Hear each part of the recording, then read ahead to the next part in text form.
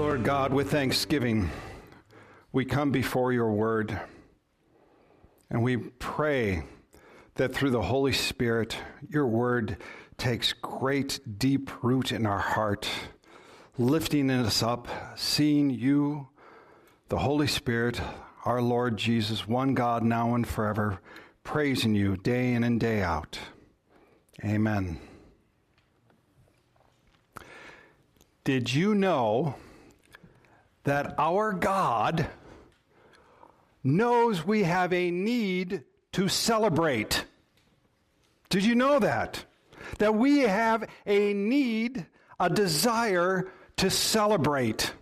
In fact, he has commanded us to celebrate. He even wrote it down for us. In one book of the Bible, it lists 7 different festivals in which we are commanded to celebrate.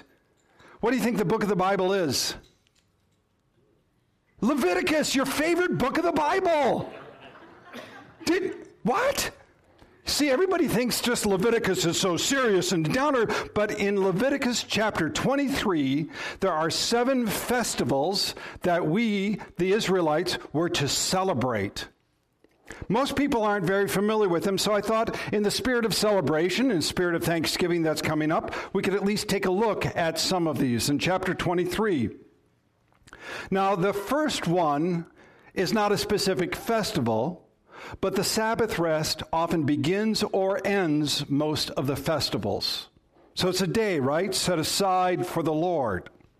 But then going forward, and they are basically spring and fall festivals. In the spring, there's Passover. That's generally in March or April. And it is about God's deliverance, remembering God's deliverance from slavery. Then right on the heels of that is also the Feast of Unleavened Bread. So there's Passover and unleavened bread right next to each other. Also, again, remembering God's deliverance from the Egyptians. Then a little bit later on, there's first fruits. That's the harvest, the beginning of the harvest, March, April. Then there is called the Feast of Weeks, also what we know as Pentecost. So it's 50 days later after the Passover, 50 days. So that's kind of the end, so to speak, of the grain harvest.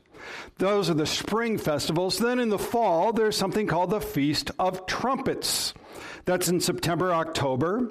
It's about the end of the agricultural year and really entering into a sacred season. Then there's the Day of Atonement. This is the holiest day of the year for the Israelites, for the Jewish people. It's in September, October. We call it Yom Kippur, Day of Atonement. And that was when the high priest would go and offer the sins on behalf of the nation of Israel. That was just on Wednesday, October 9th of this year. And then there's one last one. It's called Tabernacles, or the Feast of Booths. And that's about God's provision in the desert. That one happened just a little over a month ago, October 14th, in this past year. So these are the festivals that God, in that book of Leviticus, said you need to celebrate. So they were days set aside, consecrated for the Lord. And they also corresponded with the harvests, so there was often a lot of food involved in them. Let me put it in really simple terms, what they were doing. They were to remember what God had done. They were also to believe in what God is doing now. Not just a God of the past, but a God of the present. And they were also then to be assured and receive in the future promises, things that God had said he will do. So what God has done, what he is doing, what he will do, to remember, believe, and receive. If that helps you a little bit, that's kind of our focus today. Remember, believe, and receive. See, without celebrations, we start to take things for granted, don't we? And when we start to take things for granted, relationships break down. Has anybody ever forgotten their wedding anniversary? You don't, because you can't take that for granted, right? If you take that for granted and just kind of go, whatever, you know that the relationship starts to break down. The same thing it is with even our national holidays, right? You don't have to go very far to prove this, because what's Thanksgiving now? Thanksgiving is the day before Black Friday. I mean, for a lot of people, that's what Thanksgiving is. Have you noticed all the Christmas commercials on there? Is there anything about Jesus? No, it's all about what you can buy, right? See, when the significance of that celebration is gone, then you just get the mere form of the celebration. And if you just get the mere form of the celebration, then you kind of go, what's the big deal? And you stop that altogether. This is why God said, you need to come together every week to remember, to believe and receive. You need to have certain festivals and celebrations along the way to remember, to believe, and then receive. Does this make sense here?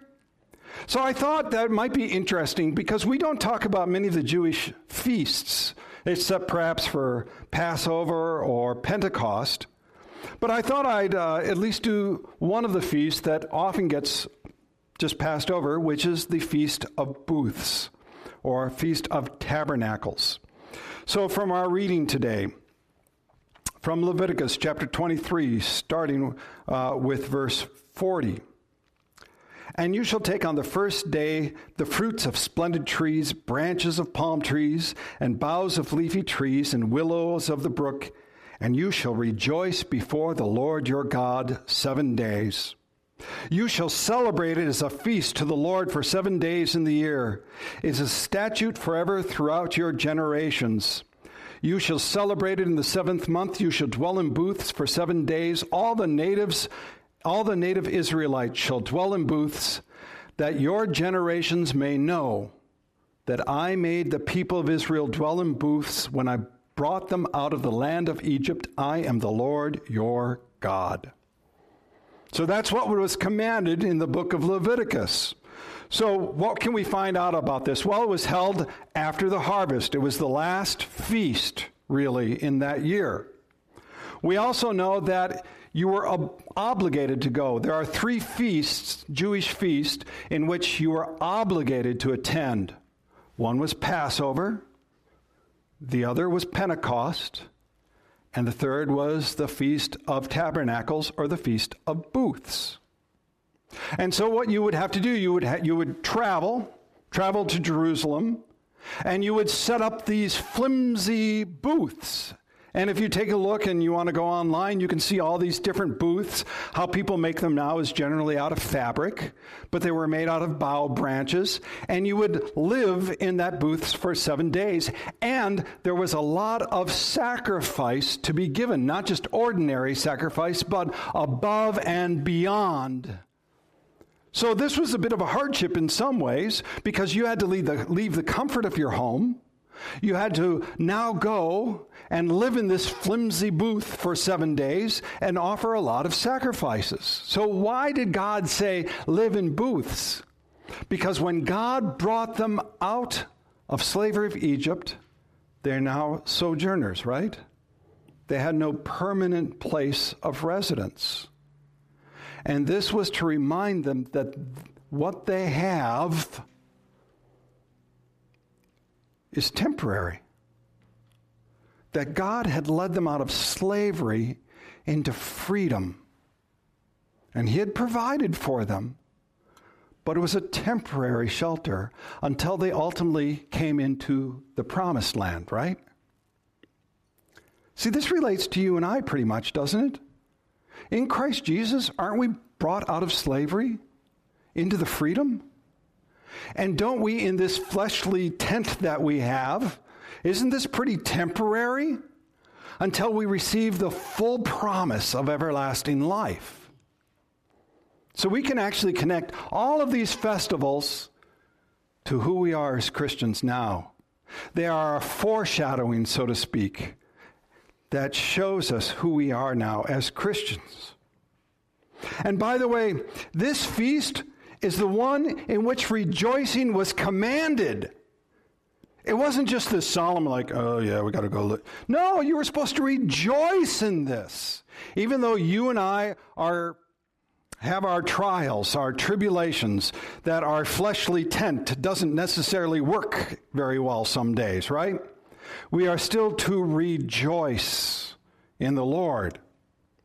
Now, for the Feast of Tabernacles, it was the end of the year, so it was also sometimes called the ingathering, and sometimes they even called it the season of our joy. Isn't that appropriate for our church here? The season of our joy. God had provided for them in the desert. Now they had the harvest. It was a season of joy. But there was something else that happened. Once every 7 years, the law was read. Now you might start to wonder, why would the law have to be read? So the law, first 5 books, the Torah, would have to be read. Why would that be? Because people forget God and His Word so quickly. When people forget His Word, people perish. The relationship becomes destroyed. If you take a look at Scripture, every time that people leave God's Word, they go into this downward spiral. As a nation, they were taken captive by the Babylonians. And you know, every time that the nation of Israel came back, it was grounded in His Word. If you read about it, Ezra, Nehemiah, there was a reading of God's Word. They read it all day long because that's how important, because that is what gave them sustenance. This is why every week we focus a great amount on God's Word. Right? We not only have the Scripture readings, the message itself takes a while because it is the focus of God's Word. That is where we get our nourishment. In churches that do not focus on God's Word, where it just becomes ritual, or on the other end, by the way, if it's just all a rock concert, have you ever been to churches where it's just pretty much a rock concert instead? On either end of the spectrum, what's missing is truly God's Word. And what's really interesting with millennials now, what they're realizing is that they are missing significance. What they want is significance. They've done church as rock concerts, and they kind of go, well, that's fun, but I'm missing something here. They've gone to church where there's just pure ritual, and they kind of go, I'm missing something there. What's in between is God's Word. When we do not have His Word, we starve. And that's why every 7 years, made sure that the law was read, God's Word was read, because the people would be starving for something more. You see, what's missing on this side? Rock concerts. What's missing on this side, which is just ritual? Do you know what's really missing? Jesus. Jesus and His Word is missing. So now we're going to shift from remembering, right? Because it's not just remembering as in past, but it is the present, and to believe in the present. So with that, we're going to go to the Gospel of John, where Jesus feeds 5,000. So the context, Jesus has fed 5,000 with 5 loaves of bread and 2 fish. And by the way, it would have been more than 5,000 because that would have been just the men.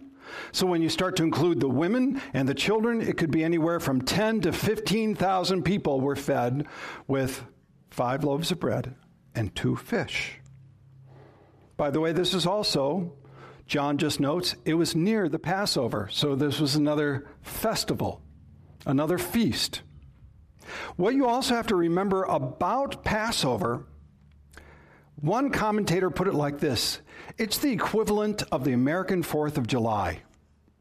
You know, on the American 4th of July, everybody is patriotic, right?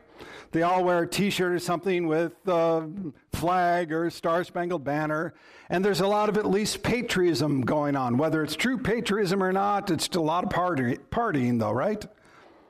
With the Passover, national identity was at the forefront. It was a nationalistic zeal. And so when Jesus had fed anywhere from 5 up to upwards of 15,000 people, they saw that and they wanted to make him king. And they wanted to make him king because that was part of their national identity. But Jesus wanted none of that. So he goes away by himself, and later on he crosses over the lake to the other side. So this is where we pick up our reading. Gospel of John, chapter 6, starting verse 25. When they found him on the other side of the sea, they said to him, "Rabbi, when did you come here?" Jesus answered them, because they hadn't seen him that night, right? It's like, well, when'd you go? Jesus answered them, "Truly, truly, I say to you, you are seeking me not because you saw signs, but because you ate your fill of the loaves.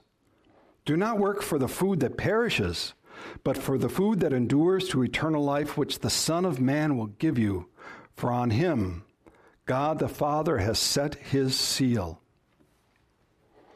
So Jesus says, you missed the boat entirely. You saw the miracle. You saw that there were only 5 loaves, and yet thousands were fed bread. And you missed that sign completely. You came here because you were just hungry. You wanted bread. Now, bread, by the way, was very important. It wasn't just an add-on for our meal, because like almost every restaurant gives you bread at the beginning of a meal, right? But in that day, bread was sustenance. It was something that if you did not have bread, you were malnourished, is pretty much how it went. So let me paraphrase what Jesus says to them. He says, "Stop yearning for the things that will never fill the void of your heart. These things that you want, this food that perishes, has no eternal value. Rather, believe and receive the one whom God has sent. It is from him and him alone that you will be filled and have everlasting satisfaction." Do you remember the song that we sang in the beginning, "Wonderful, Merciful Savior"? Our hearts are always hungry for. This is what we're talking about. That's in part why that song was there. The hunger of our hearts. Jesus says, you're filling your stomach, but what you really want, what needs to be filled, you don't even recognize it when it's right in front of you. They didn't understand. They said, so what must we do to be doing the works of God? I have to admit, I can appreciate what they said. It was pretty pragmatic, right? Pragmatic. I bet I would be one in the crowd with the people saying, okay, Jesus, I want that. Good. Now, give me a checklist. Tell me what I have to do. What committee do I have to volunteer on? How many meals do I have to serve? How many homeless people do I have to help? You tell me, I'll do it. Good, because I want that bread. That's kind of what they were doing here. What must I do to earn that bread? But Jesus is saying, you missed it entirely. The miracle that you saw yesterday, who I am right in front of you, I'm not talking about what you earn. I'm talking about a gift of grace. And it was given freely. You didn't have to earn it at all. The message that Jesus is trying to get across is this. The work of God is that we believe in him whom God has sent, that you believe. He says, this is the work of God, that you believe in him whom he has sent. I want you to know something. They say, what works must we be doing, right? Plural? Jesus says this is the work of God, one singular work. The singular work from the very beginning of the Bible to the very end is Christ Jesus and believing in him, putting your faith in him and him alone. That's the work of God, that you believe. This is found throughout Scripture. You know John 3:16, for God so loved the world that he gave his only Son, that whoever believes in him should not perish but have eternal life. 1 John chapter 3, and this is his commandment, that we believe in the name of his Son, Jesus Christ. Acts chapter 16. Then he brought them out and said, Sirs, what must I do to be saved? And they said, believe in the Lord Jesus, and you will be saved, you and your household. This is what we are to do. This is the work of God. Believe. Believe in Jesus Christ. And I want you to notice something. I want you to notice that the word believe is present tense, isn't it? It says, I believe. Not I have believed. Not I used to believe at some point. Or not that I will believe in the future, but I believe now. Here and now. This is the grace that he is talking about. But you and I have trouble with that. Quite frankly, you and I, we do have trouble. We say, I believe, but would you just give me a sign? Would you just tell me that you're around? Then I'll believe. It's very similar to what they said with Jesus. They said, then what sign do you do that we may see and believe you? What work do you perform? Our fathers ate manna in the wilderness. As it is written, he gave them bread from heaven to eat. Jesus said to them, truly, truly, I say to you, it was not Moses who gave you the bread from heaven, but my Father gives you the true bread from heaven. For the bread of God is he who comes down from heaven and gives life to the world. They were thinking, all right, we were with Moses, and with Moses we had bread from heaven. And Jesus is saying, you missed that also. The manna, even the manna you had, which perishes, which you couldn't keep past a day, is gone. That came from God. But now God has given you something eternal, bread that never perishes. Sounds pretty good, doesn't it? Bread that will give you eternal life. Their appetite was a little whetted by this. So they said, Sir, give us this bread always. They finally wanted the bread that only Jesus could give them. And they not only wanted it once, but they wanted it continually. Give us this bread always. We want this. We're now starting to get hungry for it. It was like the woman at the well who said, give me that water. I want that water. So Jesus says to them this, I am the bread of life. Whoever comes to me shall not hunger, and whoever believes in me shall never thirst. This is one of the I am statements that Jesus has given. I am the bread of life. I am the light of the world. I am the way and the truth of the light. Think about that for a moment. When he says, I am, present tense, right? I am the bread of life. Not I was or I will be, but I am. This is the same understanding that the creatures had around the heavenly throne. Holy, holy, holy is the Lord God Almighty, who was and is to come. I am. Jesus is our bread of life unto eternity.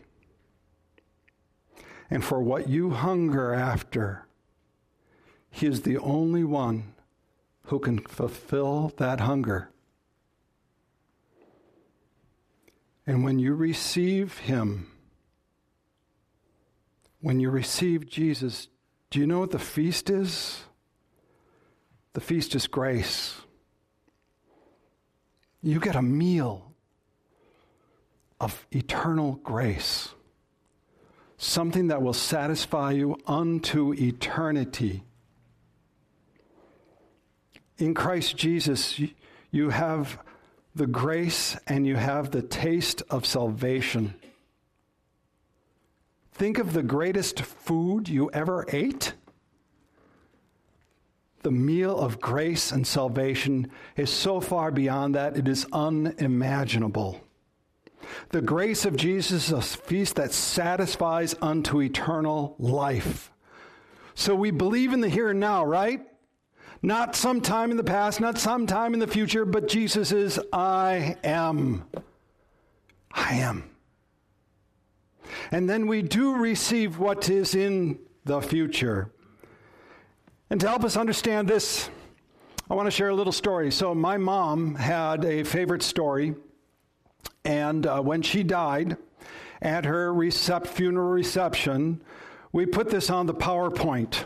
So it's cycled through with all pictures and stuff, but it was this story. Some of you may know it, but I want to read it to you.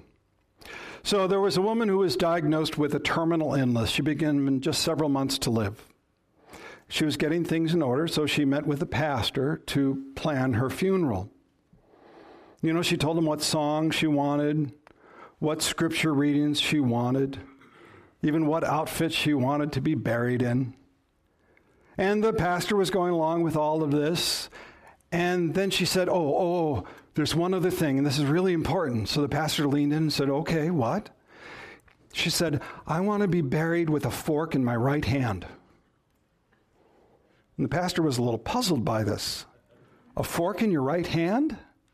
And she said, yes. In all of my years of attending church socials, potluck dinners, I always remembered that when the dishes were cleared, someone would inevitably lean over and say, keep your fork.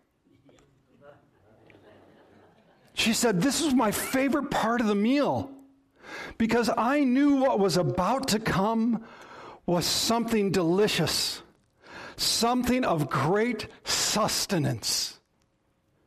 And so I want to be buried with a fork in my right hand. And when people come up to the casket and they see me with a fork in my right hand, and then they come up to you and they say, why does she have a fork in her right hand? I want you to tell them, keep the fork.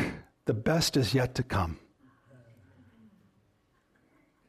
The best is yet to come. This is what Jesus says. He says, all that the Father gives me will come to me, and whoever comes to me I will never cast out. For I have come down from heaven not to do my own will, but to the will of him who sent me. And this is the will of him who sent me, that I should lose nothing of all that he has given me, but raise it up on the last day. For this is the will of my Father, that everyone who looks upon the Son and believes in him should have eternal life, and I will raise him up on the last day. Oh, if you need assurance of what is to come, there it is. There is the assurance that Jesus will not let you go. And when you look upon him and believe, you receive the best that is yet to come.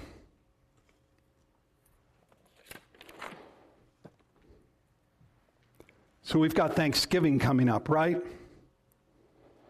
Maybe today on the Sunday, maybe today, maybe this coming Thursday, you take a moment and not just have it be this thing that you do and get through, but you take a moment and remember. And maybe you read some scripture out loud to family and friends. And then you believe in the present tense, right? And then receive what is the best to come, the promises of life with him. Isn't that a day of thanksgiving? And all the people said, Amen. We hope that you've been blessed by this message.